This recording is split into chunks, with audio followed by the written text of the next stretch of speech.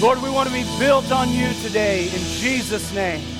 Amen. Amen. Church, you can be seated. My name is Chris. I'm one of the pastors here at Metro Life Church. I haven't been here for a few weeks, so hello. If I haven't had a chance to meet or greet you yet, I look forward to doing so after the service. Welcome. Thank you for being with us today. I want to just take this opportunity to dismiss Bridge 46. That's our ministry for those who are in 4th through 6th grade. They can go ahead and begin to make their way from class. If you're new here, they are in here with us during worship, and then we dismiss them during this time. So there's a sign slowly making its way around the room, but they're just simply going to go out these doors, and they'll return for the closing worship at the end. Just a couple of things before we dive into God's Word together this morning. We're going to continue in Hosea, but maybe your house has been like mine for the last few weeks. We have some new voters in our house, and so that means that new mail is showing up at our house, and man, do they have a lot to say in big, bright, bold colors. And some of them are saying things about what their environmental policies are going to be just by the amount of junk mail they're sending. It's ridiculous. But there can be a lot of confusion around times of election. Now, what I'm not here to do is say, this is who you should vote for. This is what you're supposed to do with that responsibility. But I am going to appeal to you to be a part of the voting process, to be a part of using your voice and your vote for the good of the community around you. Now, I know that we have represented from Orange and Seminole County here, but this week, a new piece of mail showed up, and it's not junk mail. It's actually the sample ballot that showed up in our house. And as you look through that, you may be like me, where you just go, I have no idea who this person even is. What does this water district even mean? Or what does that judge think about judging? There's all kinds of things that you can begin to think through, and so there are times where you may have that sense of, I wish that somebody would just put together a simple guide to help me understand even what the issues are. Well, we have something like that for you this morning. It's a voting guide put together on your behalf. It's by the Florida Family Policy Council. But let me just make this part clear. This voting guide is, one, it is a guide. It is not an endorsement of any candidate. It's simply to take a summary of the issues that are kind of main issues, talking points of the day. But more than that, it's actually a reflection of the candidate's actual words. Now, you may think like, this is a bold step to talk about politics this much in the church. Well, it's important to me that we are, one, informed by Scripture, that our conscience is informed by Scripture, and two, that we are part of this voting process. But more than that, I just actually want to know, how does something like this get put together before I put it before the church? So I actually had lunch with John Stemberger, the president of Florida Family Policy Council. I said, John, how does this happen? How do you know that they support or oppose these particular things? And what he let me know was, this is actually reflective of their actual public words on these subjects. So that's kind of what the process is. It's not like they go and sit down with each candidate and say, now we're going to put it this way. No, actually the candidate is putting it in their own words, and then this is just a summary guide so that you're not having to go out and do all of that research. But these are available for you today in the lobby. I encourage you to pick one up. Do like our family does, just fill out that sample ballot, and whether you're doing early voting, whether you're going the day of, we fill that sample ballot out, and then I personally take that in to vote with me, and there are people that I'll reach out to that I may have a question about something that particular to the judges or different aspects of local governance, but please be informed with your vote. It's not a wonderful time to do like we did on our SATs back in the day and fill out Christmas trees. Let's be informed, conscience-driven voters for the glory of God. Amen? All right, lastly, I just want to say thank you. Stephanie and I were away for our anniversary. We were able to get away for a couple of weeks just to invest in probably the most important aspect of our marriage, and that is time together. So I just want to say thank you to Seth Greer and to Shane Cahoot for preaching the last couple of weeks. They have done just a phenomenal job.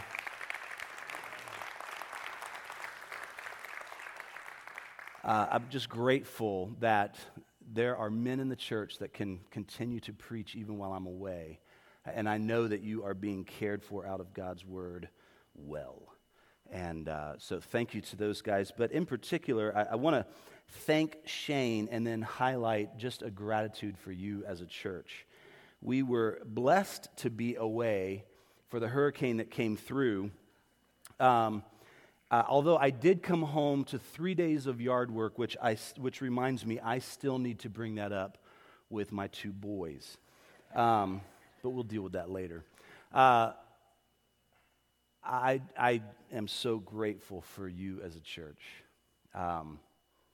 When I got home, one of the first things I did, and I had some contact with Shane while we were away, but one of the first things that I did was I was just following up with Shane and with Chip, saying, where are we at with hurricane relief? And, I'm coming home to hearing of waters cresting in local lakes that we know because forever those waters rise days after the storms. And I come home to Altamont Springs flooded at a lake that, like, just on July 3rd I was at an event at, right? I mean, so, like, this is home, and then you see this new devastation happening. And so we're asking the question of what needs are there still to be met in the church? And to your benefit, their answer was, the church has been there for one another.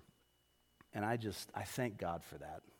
They started telling me about how they were reaching out through the community groups and how community group leaders already knew of needs in their groups and how those were already being taken care of by you. And so, church, thank you just for who you are and being you in that moment. I am so grateful to God that is the testimony that I came back with. There were a few people that emailed just bragging on you, and I was so grateful for that. And I was grateful for this as well. There were names on there that are in these community groups that I haven't even had the privilege of meeting yet, and yet they're already kind of taking up that sense of community and serving one another. And so thank you for that. If you are wondering, we have been reaching out to some of the pastors and groups that we work with on the Gulf Coast and South Florida, just to ask, are there ways that we are currently aware that we can serve? And there's a lot of infrastructure that is still kind of being built up to even know how to answer that question. But we'll let you know if there's any opportunities that we need to be participating in. Unfortunately, it seems like there's this kind of extreme, they're either okay or their house doesn't exist anymore. And that is certainly devastating. So there is something we can do now, and we can pray for our brothers and sisters that continue to kind of walk out the effects of the devastation of the storm. Why don't we just do that now before we dive into God's word? Father, thank you for the community of the church that we have been called to be a part of. Lord, thank you for your protection through the storm. Thank you for damage that is really just physical and in terms of our homes and property, and not damage of life in this particular area. Lord, we know there are friends and neighbors, family members that lost their lives on the Gulf Coast and South Florida. We pray for their families now. Lord, we continue to pray for protection even after the storm. As the nice weather has now moved back and the heat has moved back in, Lord, we pray for protection physically. We pray for protection of property. We pray for wisdom in walking this process out. We hear numbers that are just hard for us to comprehend when we start hearing insurance claims in the billions. And yet, you know everything that is going on and everything that you are after in people's hearts in the midst of even moments like this. So God, we don't look to insurance companies to resolve things. We don't look to aid organizations to resolve things. We don't look to our own impulse to go and serve others to resolve things. We look to you. And God, help us to know how we can serve our brothers and sisters. Holy Spirit, help us to know how to pray for one another and brothers and sisters that are in the Gulf Coast and South Florida. And then when we are called to action, help us to go in the strength that you provide. In Jesus' name, amen. Amen. Well, if you have your Bibles open or if you have your app, you can turn to Hosea chapter 4. We're continuing in our series, Not Safe for Church. And you may wonder, like, why a name like this? not safe for church. Shouldn't the church be a place where everything is safe to talk about? And I think that's actually the point of this sermon. But there are aspects of the story and the narrative or the accounts that are captured in the book of Hosea that seem like things, maybe even words we shouldn't say in church. But it's not just about this account, it's actually about us. And so you'll hear things like when Shane said a couple of weeks ago when he says this is like God taking our relationship from the courtroom into the bedroom. That can be language that you're just like, that is uncomfortable. And I understand that, but that is exactly what is happening here. We are dealing with something relationally that is not just a general knowledge of something about God. It is speaking directly to our relationship. Now, let me just say this at the outset. I think it's difficult at times to get past our own understanding of courtrooms when it comes to our relationship with God. What do I mean by that? Well, we're informed by a lot of different things. Perhaps you've even kind of ridden the highs and lows of Supreme Court decisions and then local court decisions this week where we're just left wondering, like, what is justice even anymore? I think about the devastating effect of hearing a mother after the Parkland court decision crying out, why do we even have the death penalty anymore if this is not a case? That breaks my heart. It's not like I want other people to lose their life, and yet at the same time, I hear a mother's plea, what is justice? And we're reminded that even in systems in this world, there is a brokenness that remains that we can only look to Christ as a true and lasting and eternal justice. And so it can be difficult at times to kind of take ourselves out of the temporary highs and lows. Like I think it's wonderful and maybe even just a good start that Alex Jones owes like $1 billion kajillion to those families that he just said the stupidest things about. I think there's something right about that. I don't know Alex Jones personally. I'd probably punch him in the throat if I did. Because it's not that I don't want you to talk. I don't want you to talk ever again. And so there's something where it seems like, well, that seems like the beginning of justice. And then you have this other case where it's like, that seems like justice is needed here. And oh, how we long for true justice. I think about an individual, this friend of mine that works in family court. And they shared with me that in family court, as people are walking through either divorce or abuse or things that are happening in families, that there is a sense that they have accomplished justice when both parties are equally upset that they didn't get their way. That doesn't sound like justice to me. It doesn't seem like the scales that blinded statue standing out in front of and in so many law offices, it doesn't seem like the right set of scales that we're measuring justice by. If it's, well, this is justice if everybody's equally upset. And so we can have some experiential hurdles that we walk through when we think about the courtroom of our relationship with God. And yet that's what Hosea chapter 4 takes us back into. So if a couple of weeks ago Shane took us from the courtroom to the bedroom, I'm taking us back out of the bedroom and back into the courtroom today. Now, here's another hurdle. I don't recommend this being the way that you try to resolve things with your friends.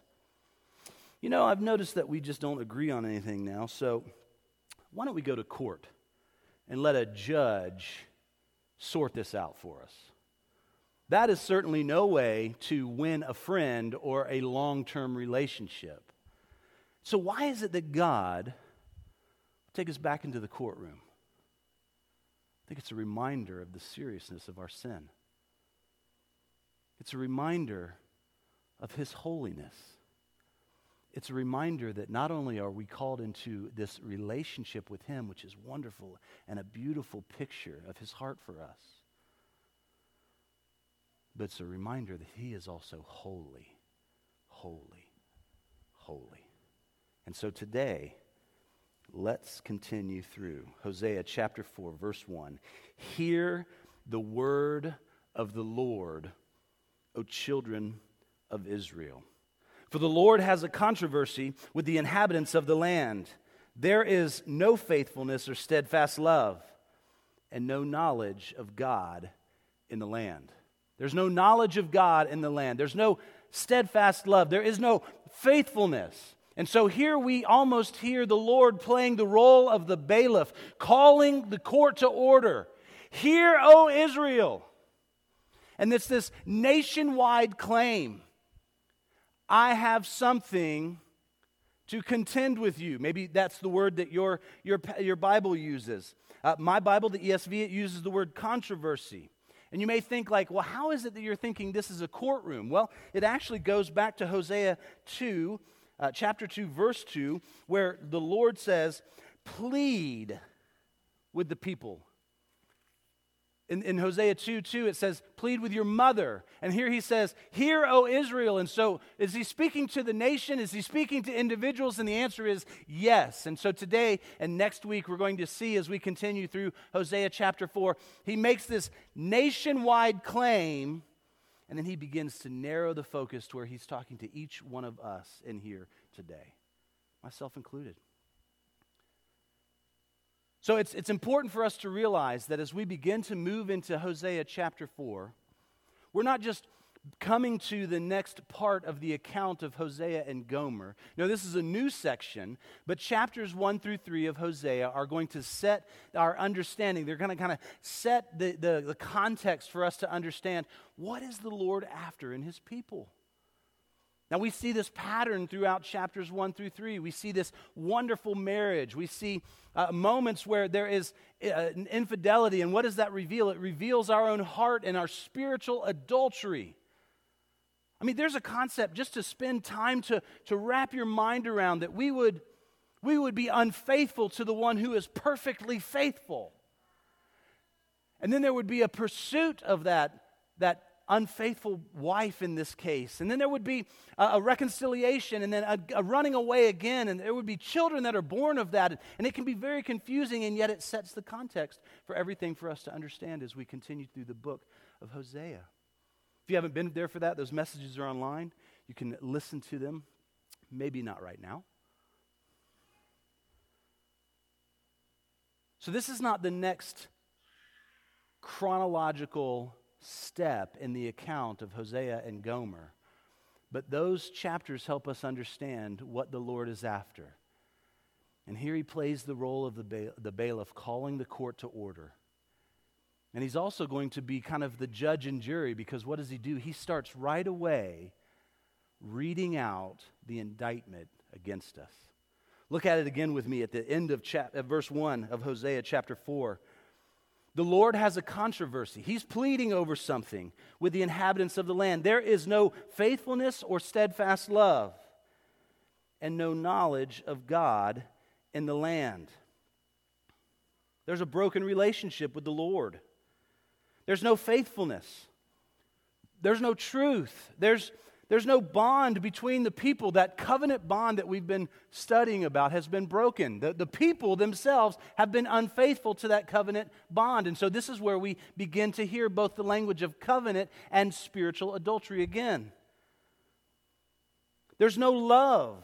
This isn't the momentary feels, right? When we're talking about love, we're talking about a covenant commitment or steadfast love. There's a genuine affection and care. But in covenant love, there's also a sustained fidelity or faithfulness to covenant promises. When those covenant promises are broken, there's very real consequences for those moments. How tragic that that's what we far too often know the courts more for than understanding this before we even enter into the covenant of marriage with one another. Understanding the right standing of this relationship. There's no knowledge of God. You may think that today my sermon title is A Case for Knowing God, and you may wonder, how is it that we see that the knowledge of God is the primary thing? Well, if you were to turn over to Hosea 6:6, it's just a couple of pages. If you were to turn over to Hosea 6:6, we'll see that in this section, the knowledge of God is really kind of the overarching theme of what he's after. Hosea 6:6 says this, "For I desire steadfast love and not sacrifice. The knowledge of God rather than burnt offerings. In other words, I want your heart more than your actions. I want your heart more than your actions. I want your steadfast love. I want your knowledge of me more than the trappings of the things that you do. Now, that's not a reason for us to just say, well, then it doesn't matter if I show up at church on Sundays. No, that's not true. Actually, let me just set this in a little bit of context so that we can kind of return to this theme as we go throughout the day. God is not setting up hurdles for us to have to climb over or crawl under or get over in any way that we can so that we can know Him. He's saying, know Him so that we can be faithful.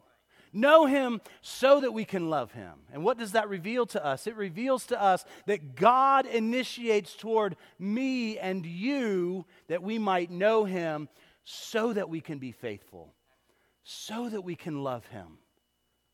It is God who initiates. In other words, He's not telling us, if you knew enough about me, if you loved me enough, and if you were faithful, then we'd have a good relationship. And yet, isn't that the temptation that all of us face? As we read passages like this, what we read for is our new biblical to-do list so that God will love us. And He says, I loved you enough to pursue you that I would know you and you would know me.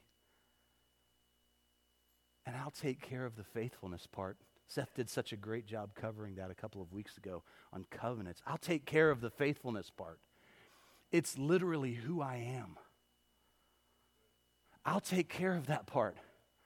You want to know love that's more than just feels, but it's a fidelity and a faithfulness to one another? Let me show you that. So God is not creating new hurdles for us to be able to clear in order to know Him. He is inviting us to know Him so that we can be faithful. I mean, we almost hear here what unfortunately we have all experienced when we deal with broken relationships in the world. How many of us have had conversations with friends where we've heard a wife lament, he's not faithful to me?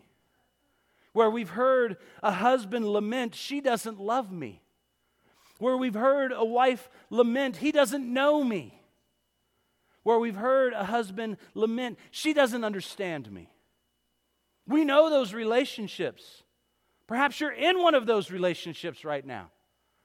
Perhaps you know someone sitting on the row that you are on, that these are the themes of conversations that you've been having, maybe in your own head for months.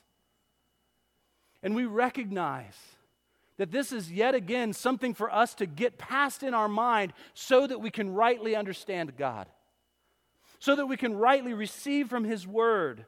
You see, God is not here to be this kind of accusational father, friend, lover. He's here to be the one that says, I am going to set out both the letter of the law so that we understand that He has a perfect way that this relationship is to be established. But I'm also going to add in the spirit of this covenant as well. In other words, it's not just about our actions, it's about our relationship with Him. Oh, church, how dangerous it is to get this out of balance. How dangerous it is to focus more on the letter of this relationship than the spirit of this relationship. How dangerous it is to highlight the spirit of this relationship and ignore the letter of this relationship. No, God calls us to be on balance in our relationship with Him, saying, I want you to experience both the spirit of this covenantal relationship and the letter of it as well. But how kind of Him, how kind of God to lead out of the spirit of it when He says, I want people to know me. That's our starting place in our relationship with God. The gospel, the good news of the gospel doesn't call us to be perfectly faithful and love Him perfectly before we can know Him. The complete opposite is true. And it reminds us of God's initiation towards us.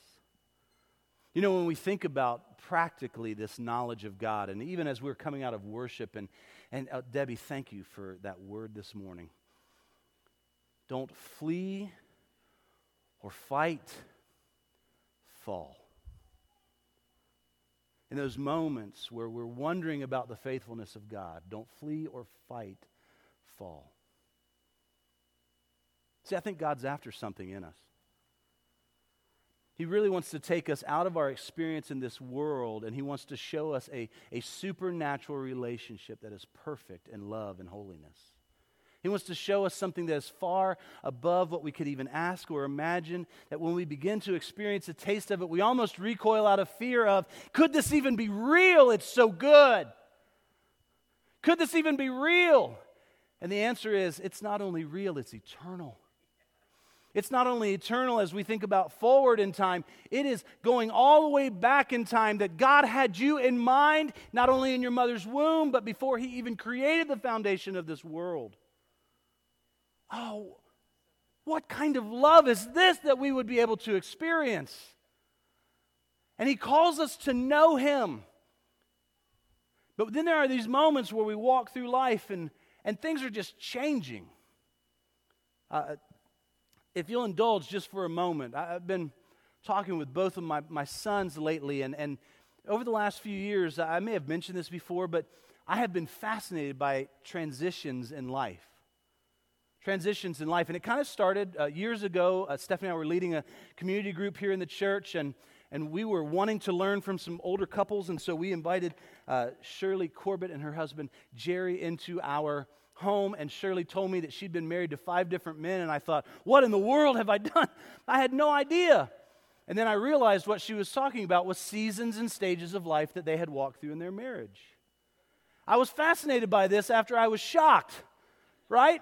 Because I was like, Shirley, I've always had you on such a pedestal. What are you doing to me? And in front of my own community group.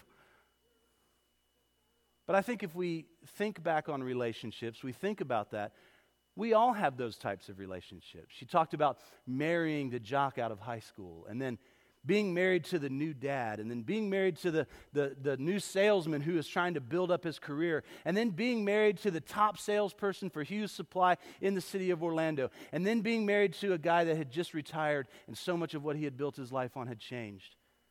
And I was just fascinated by that. And then I went back to her and I said, you missed a part. Shirley, you missed a part, and I need your help. How did you know you were going from one version of your husband to another? I was curious about that because I think we all have this kind of moment where we get the sense that something's changing, but we don't know how to talk about it. Or we look back and we're just like, oh yeah, that's different now. I had forgotten all about that, or that it almost feels like another version of you. Kylene Chin, one of our deacons' wives, sent Stephanie and I a picture last night that she came across of Stephanie and I in 2005. I didn't recognize that version of my family. It didn't include Ella. Right? And so all of a sudden there's this stark reminder of who we were on my phone. And it was weird. And so I kind of became fascinated by transitions in that moment. And I began to just kind of, as I was studying it, just in my own personal devotional time, as I was kind of giving some time in the Word, what does God's Word say about those transitions in life? What are the things that we should be considering? What are the things that are unique temptations in those transitions?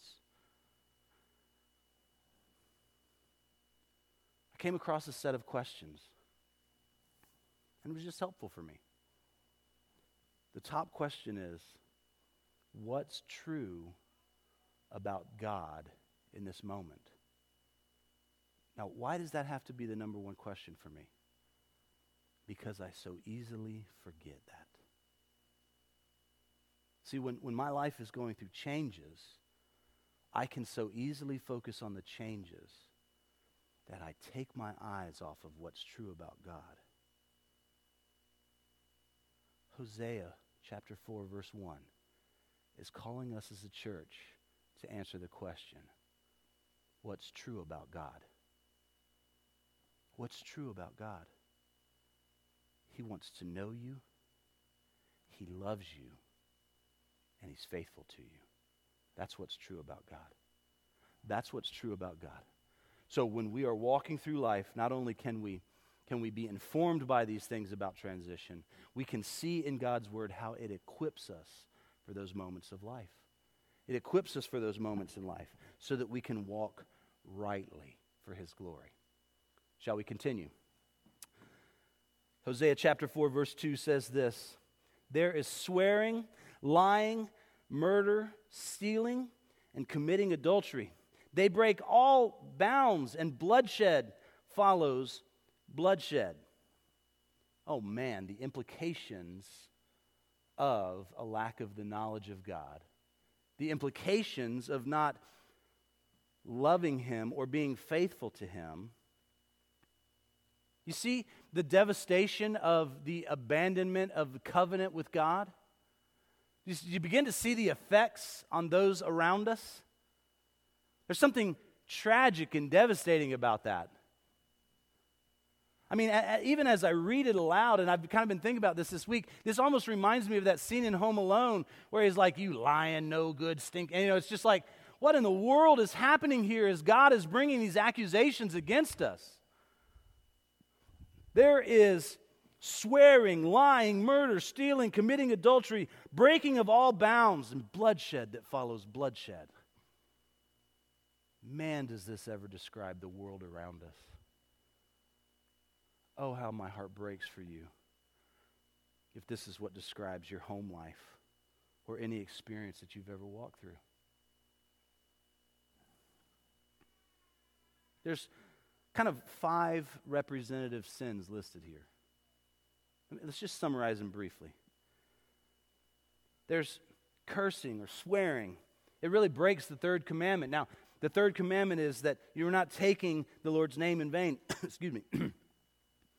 What is it they could be doing? Are they swearing? Are they just using the Lord's name in vain, like unfortunately we might see Nick Saban do in the middle of his loss to Tennessee last night? I don't think that's what they're talking about. I don't think that's what they're talking about. I don't think they're talking about the Lord's name in vain as some kind of just a curse word. They're certainly talking about that, but not just that. Actually, what it is they're making an oath with other gods. This is that spiritual adultery. They're swearing, they're making an oath, they're making a promise, they're making some other kind of lesser covenant with others. That's how they're taking the Lord's name in vain. They're saying, I may need other gods to handle this for me. This God doesn't seem like He's enough. Let me search out some others and let me make a deal with them. Country music would call this making a deal with the devil, wouldn't it? Have you sold your soul to the devil in order to have all of this gain? That's kind of how oftentimes we think about it in the world today. But what is it? It is a breaking of the third commandment not to take the Lord's name in vain. In other words, His name above all others. His glory above all others.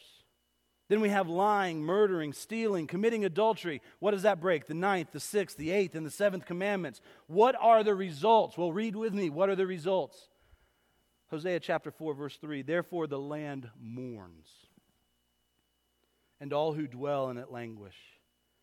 And also the beasts of the field and the birds of the heavens and even the fish of the sea are taken away." Do you remember when I said at the beginning that sin is serious? Its effects are devastating. Hosea paints a very stark picture of that for us.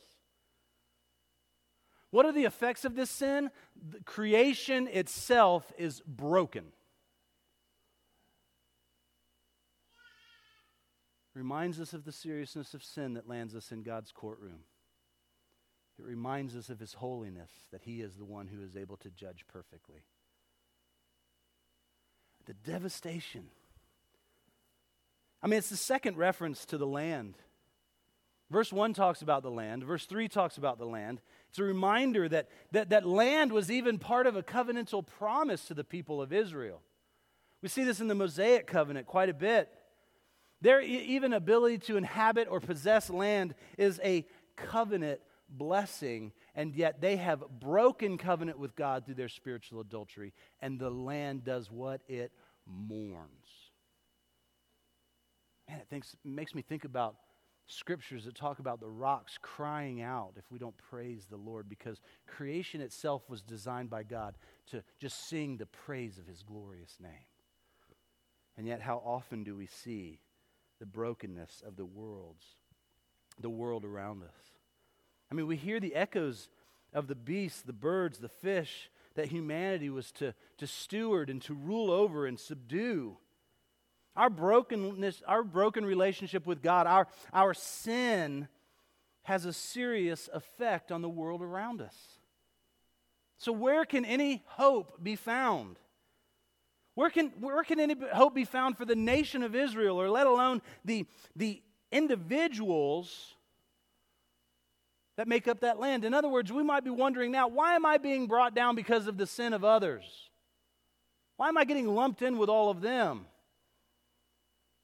Why is it that I should be punished because of what happens with everybody else? And Hosea 4:4 continues and helps us to understand when it says this: "Yet let no one contend, let none accuse, for with you is my contention, O priest. You shall stumble by day, the prophet also shall stumble, and with you by night, and I will destroy your mother. My people are destroyed for lack of knowledge. For you have rejected knowledge. I reject you from being a priest to me. And since you have forgotten the law of your God, I will also forget your children." And we're going to close here for today. This begins to set up some themes that we'll see next week as God begins to address leaders in the nation of Israel, and as he continues to kind of narrow his focus from the people of Israel that make up the nation, and he begins to narrow it in on individuals. But he calls out, "My people are destroyed, and let no one contend, for with you is my contention." His aim is to get to every heart that hears this. His call is that we would all hear his word. But I think it's important for us just to kind of close with this main point. The call to know God is far more relational than just being able to recite a lot about God. The call to know God is more relational than just being able to recite a lot about God. So we begin to gain a sense of how this lack of knowledge that God calls his people out for is something deeply personal and intimate. It's very close to his heart for us as his people. Perhaps you have a list like I do where there's famous people that you would just say, "I would love to just have lunch with that individual. If I could just get to know them a little bit, I have so many questions about that." And I'll give you one of mine. Gene Kranz. You may not know the name. He was the flight director for Apollo 11. Apollo 11, which is supposed to be a mission that goes around the moon, and what it becomes is a rescue mission across hundreds of thousands of miles. He's the one that would have heard the words, and they would have become a nightmare to him over the days as they were working through that of "Houston, we have a problem." He is the one who is credited as actually saying the words, "Failure is not an option." And you may think like, he seems like a man's man. Now, I can tell you a lot of things about Gene Kranz's career. I can tell you a lot of things about some of the failures that he walked through early on that I think informed Apollo 11. But here's the thing. I don't know Gene Kranz. But I wonder, would there ever be a time where I would go from calling him Mr. Krantz to where he just said, "It's okay, just call me Gene"? You think about those mans. I mean, there's this kind of weird thing that I'd love to meet Denzel Washington and just have some interaction with him, that at some point he would just look at me and say, "My man." I've always dreamed that at some time Denzel would call me his man, right? I see that in the movies and I'm just like, I want that kind of relationship with Denzel. Would I ever be able to stop calling Gene Kranz Mr. Krantz and he just says, "It's okay, just call me Gene"? You see, that's the difference in knowing a lot about someone and knowing them. And God doesn't call us to know a lot about him. He calls us to know him. Amazing. Just amazing. One of the commentaries that I read this week said it this way: "We were created to know to love, to glorify, and to serve God. Knowledge of God is our purpose. We were meant to experience intimacy with God, an intrinsic encounter, one that reveals and brings us into union, the essential nature and inner being of God and us. And in that relationship, His nature is recreated in us. From His recreation flows integrity, flows obedience, to discover and to do His will, to live His commandments, and to do the truth. We are destroyed without that knowledge. God doesn't invite us into learning a lot about Him. He invites us to know Him personally through His Son, Jesus Christ. This is part of what Paul had in mind when he says, in talking to the church in Corinth, in 1 Corinthians 1, 20 through 25, he says this, "Where is the one who is wise? Where's the scribe? Where's the debater of this age? Has not God made foolish the wisdom of the world? For since in the wisdom of God, the world did not know God through wisdom, it pleased God through the folly of what we preach to save those who believe. For the Jews demand signs and Greeks seek wisdom, but we preach Christ crucified, a stumbling block to Jews and folly to Gentiles. But to those who are called, both Jews and Greeks, Christ, the power of God, the wisdom of God. For the foolishness of God is wiser than men, and the weakness of God is stronger than men." If we bump down to 2, verses 1 through 2, it says this, "And I," this is Paul speaking, "and I, when I came to you, brothers, did not come proclaiming to you the testimony of God with lofty speech or wisdom. I decided to know what? I decided to know nothing among you except Jesus Christ and Him crucified." Jesus is the pathway to knowing God perfectly. Now here's the danger when you hear a sermon like this. I want to acknowledge it so we don't go there, because it's a real danger in our lives. This is me saying, caution. The road is out ahead if you take this path. Caution, don't go here. If you hear a sermon like this and your mind starts to go to try to remember all of the good that you've done, you're not hearing me this morning. If your mind starts to try to go and gather all the receipts of your good actions, you're not hearing me this morning. Because if your mind goes to say, if I'm going to court with God, I'm bringing the evidence with me, there's no evidence that will ever overcome your sinfulness in the presence of a holy God. Save the receipts all you want, but don't look back at them. There's no evidence that you can try to gather up to overcome. And so let us put our mind at ease when it comes to the evidence, and let us look to Christ. Let us look to Christ.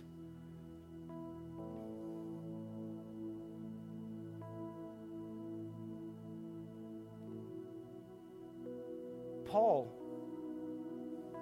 knew how to not look at the evidence. Paul knew how to base his life not on the things that he either had or the things that he had chosen to go without. Paul knew how to look to Christ alone.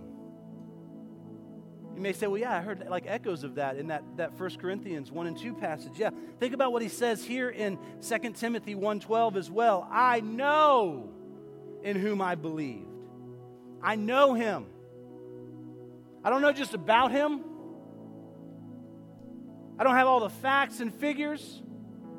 I can't recite every creed and doctrine, but I know Him. I know Him. Paul didn't say he knew what he believed. Paul said, whom. I know whom I have believed. See, that's what it looks like to know the Lord intimately, to know Him even experientially. See, we know not only hear about God's grace that Christ has offered to us, but we accept it in being loved. I was reminded this week, or over this last couple of weeks, as President Biden kind of sent out a federal decree that there's a pardon for all, I think it's 6,500 that have like the basic case against them. He just kind of issues a blanket pardon. And I was reminded of this, and perhaps we've mentioned it here before, but it's a helpful reminder for us today. See, a pardon can be granted, but that doesn't necessarily expunge the record. But a pardon can be granted and never actually legally enacted. And you may think, how is that possible? Well, the Supreme Court actually says how it's possible. A pardon has to both be granted and received. Granted and received. And my question for you is this morning, have you received the pardon that is offered freely to you through Jesus Christ? Christ isn't here to expunge your record. He's here for His blood to cover it perfectly. God is not some Mr. Magoo in the sky who just can't seem to remember, what was that thing you did so long ago? No, He chooses not to look at that and to look to the blood of Jesus Christ on your record. Have you received that? It's a pardon freely offered. And this isn't just the cosmic court in the sky. This is your eternal destiny. Have you received the pardon offered to you? See, receiving the pardon offered to us through Christ means that we can not just study the atonement, but we can experience the renewal that comes through it. More than just thinking about God's promise to abide in us, to make home and to take up residency and to fill the space within us. We invite Him to live into us, and we enter the kingdom and experience Christ's rule and reign in us. We experience His rule and reign in our relationships and in all the responsibilities that we have in life. See, in Christ, God opened His innermost heart to us. Colossians 1:19 says that God dwelt bodily in the Messiah. John 14:9 says that, for he who has seen me, these are Jesus' words, has seen the Father. John 1:4 says this, that in Him was the life and the light, in Him was life and the life was the light of man. John 1:18 says that the only begotten Son who is the bosom of the Father, as He has declared Him. In Christ, God, the one who calls us to hear, the one who has something to contend with us, reveals His heart for us perfectly and beautifully. Will you receive? Will you receive? I know that as we come to a close of a sermon like this, there's a lot of ground that we've covered. There's a lot that you've heard, maybe are taking in. Here's how we can respond. If you're here and you've not received, are you willing to do so today? To receive that pardon? We're just going to take a moment right here in our seats. I'm actually just going to make a recommendation for those who have received and they say, I want to know God more. Knowing God is our lifelong journey until we are with Him in heaven. Notice that there's never some point where we will reach the level where we just say, I know God perfectly, I experience Him perfectly. Life throws too many circumstances at us to be able to ever say that with any sense of confidence. I would like to highly recommend, I've been back in it and study over these last few weeks. There's really just too much that's too rich to mention here, but J.I. Packer's book, Knowing God, I would highly recommend this to you. If you're at a place where you just say, I want to actually dig in more and I want to actually know God more, here is a wonderful place to start as a guide to be digging into God's Word. In other words, you don't replace God's Word with this. It helps you understand God's Word better and apply it to your life. I would just recommend this to you this morning. But can we just take a moment before we stand and sing? Can we just take a moment and let the Holy Spirit speak to us? What is it that God is after in each one of us as individuals today? Not our nation, not our church, not our community group, you and me. What is God after in our hearts that we might know Him more for His glory?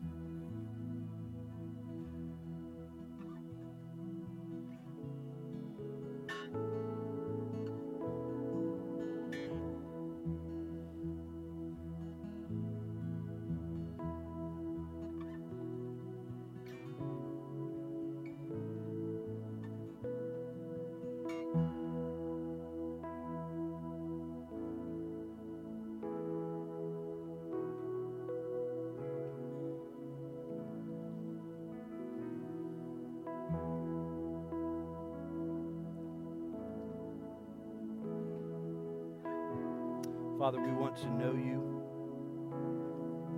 We want to rightly receive of your pardon. And so if there are any here this morning that want to receive and are not sure how to do that, Lord, we begin by acknowledging our need for a Savior to even be able to receive pardon. Why do we need a pardon? Because of the guilt of our sin. And Lord, we cannot come up with enough evidence in your heavenly court. Oh, but we want to spend eternity in your heavenly courts with you, in your kingdom. So we acknowledge our need for a Savior. We confess not only our sin, and we acknowledge that before you, but we confess in declaring that you alone are God. Jesus Christ alone is our Savior. The Holy Spirit alone can empower us to even respond. And for the pardon freely offered, we receive that as a free gift of grace. For those here who have had that experience, Lord, I ask, and for those here today that are convicted of ways that they need to grow in the knowledge of God, so that when the winds of life or the shakings of life, they blow against us, and life just seems like it's full of turmoil, that we will not be shaken, that we will not flee from those moments of life to another God, that we will not try to fight with you in your perfect will for us, but we will fall into your mercy and your grace. Lord, we agree with David, who at the end of his life, when he was faced with something, having experienced you throughout his lifetime, through his failings and the things that he had done for you that were glorious, what does he say at the end of his life? He says, I cast myself on mercy. We fall into your mercy. But God, don't let this sense of being stirred to know you more end with the This Week at Metro video that's going to play in just a moment. May it stir us in our study of your word. May it stir us to begin to read knowing God. May it stir us to even admit to those around us, I have found myself at this plateau. And I don't want to stay there. I want to grow in the knowledge of God. That this would not be his contention with me. Not knowing more about you, but experiencing who you are. Lord, we pray these things this morning in Jesus' name. Church, can we just stand and sing together and rejoice that his mercy is more?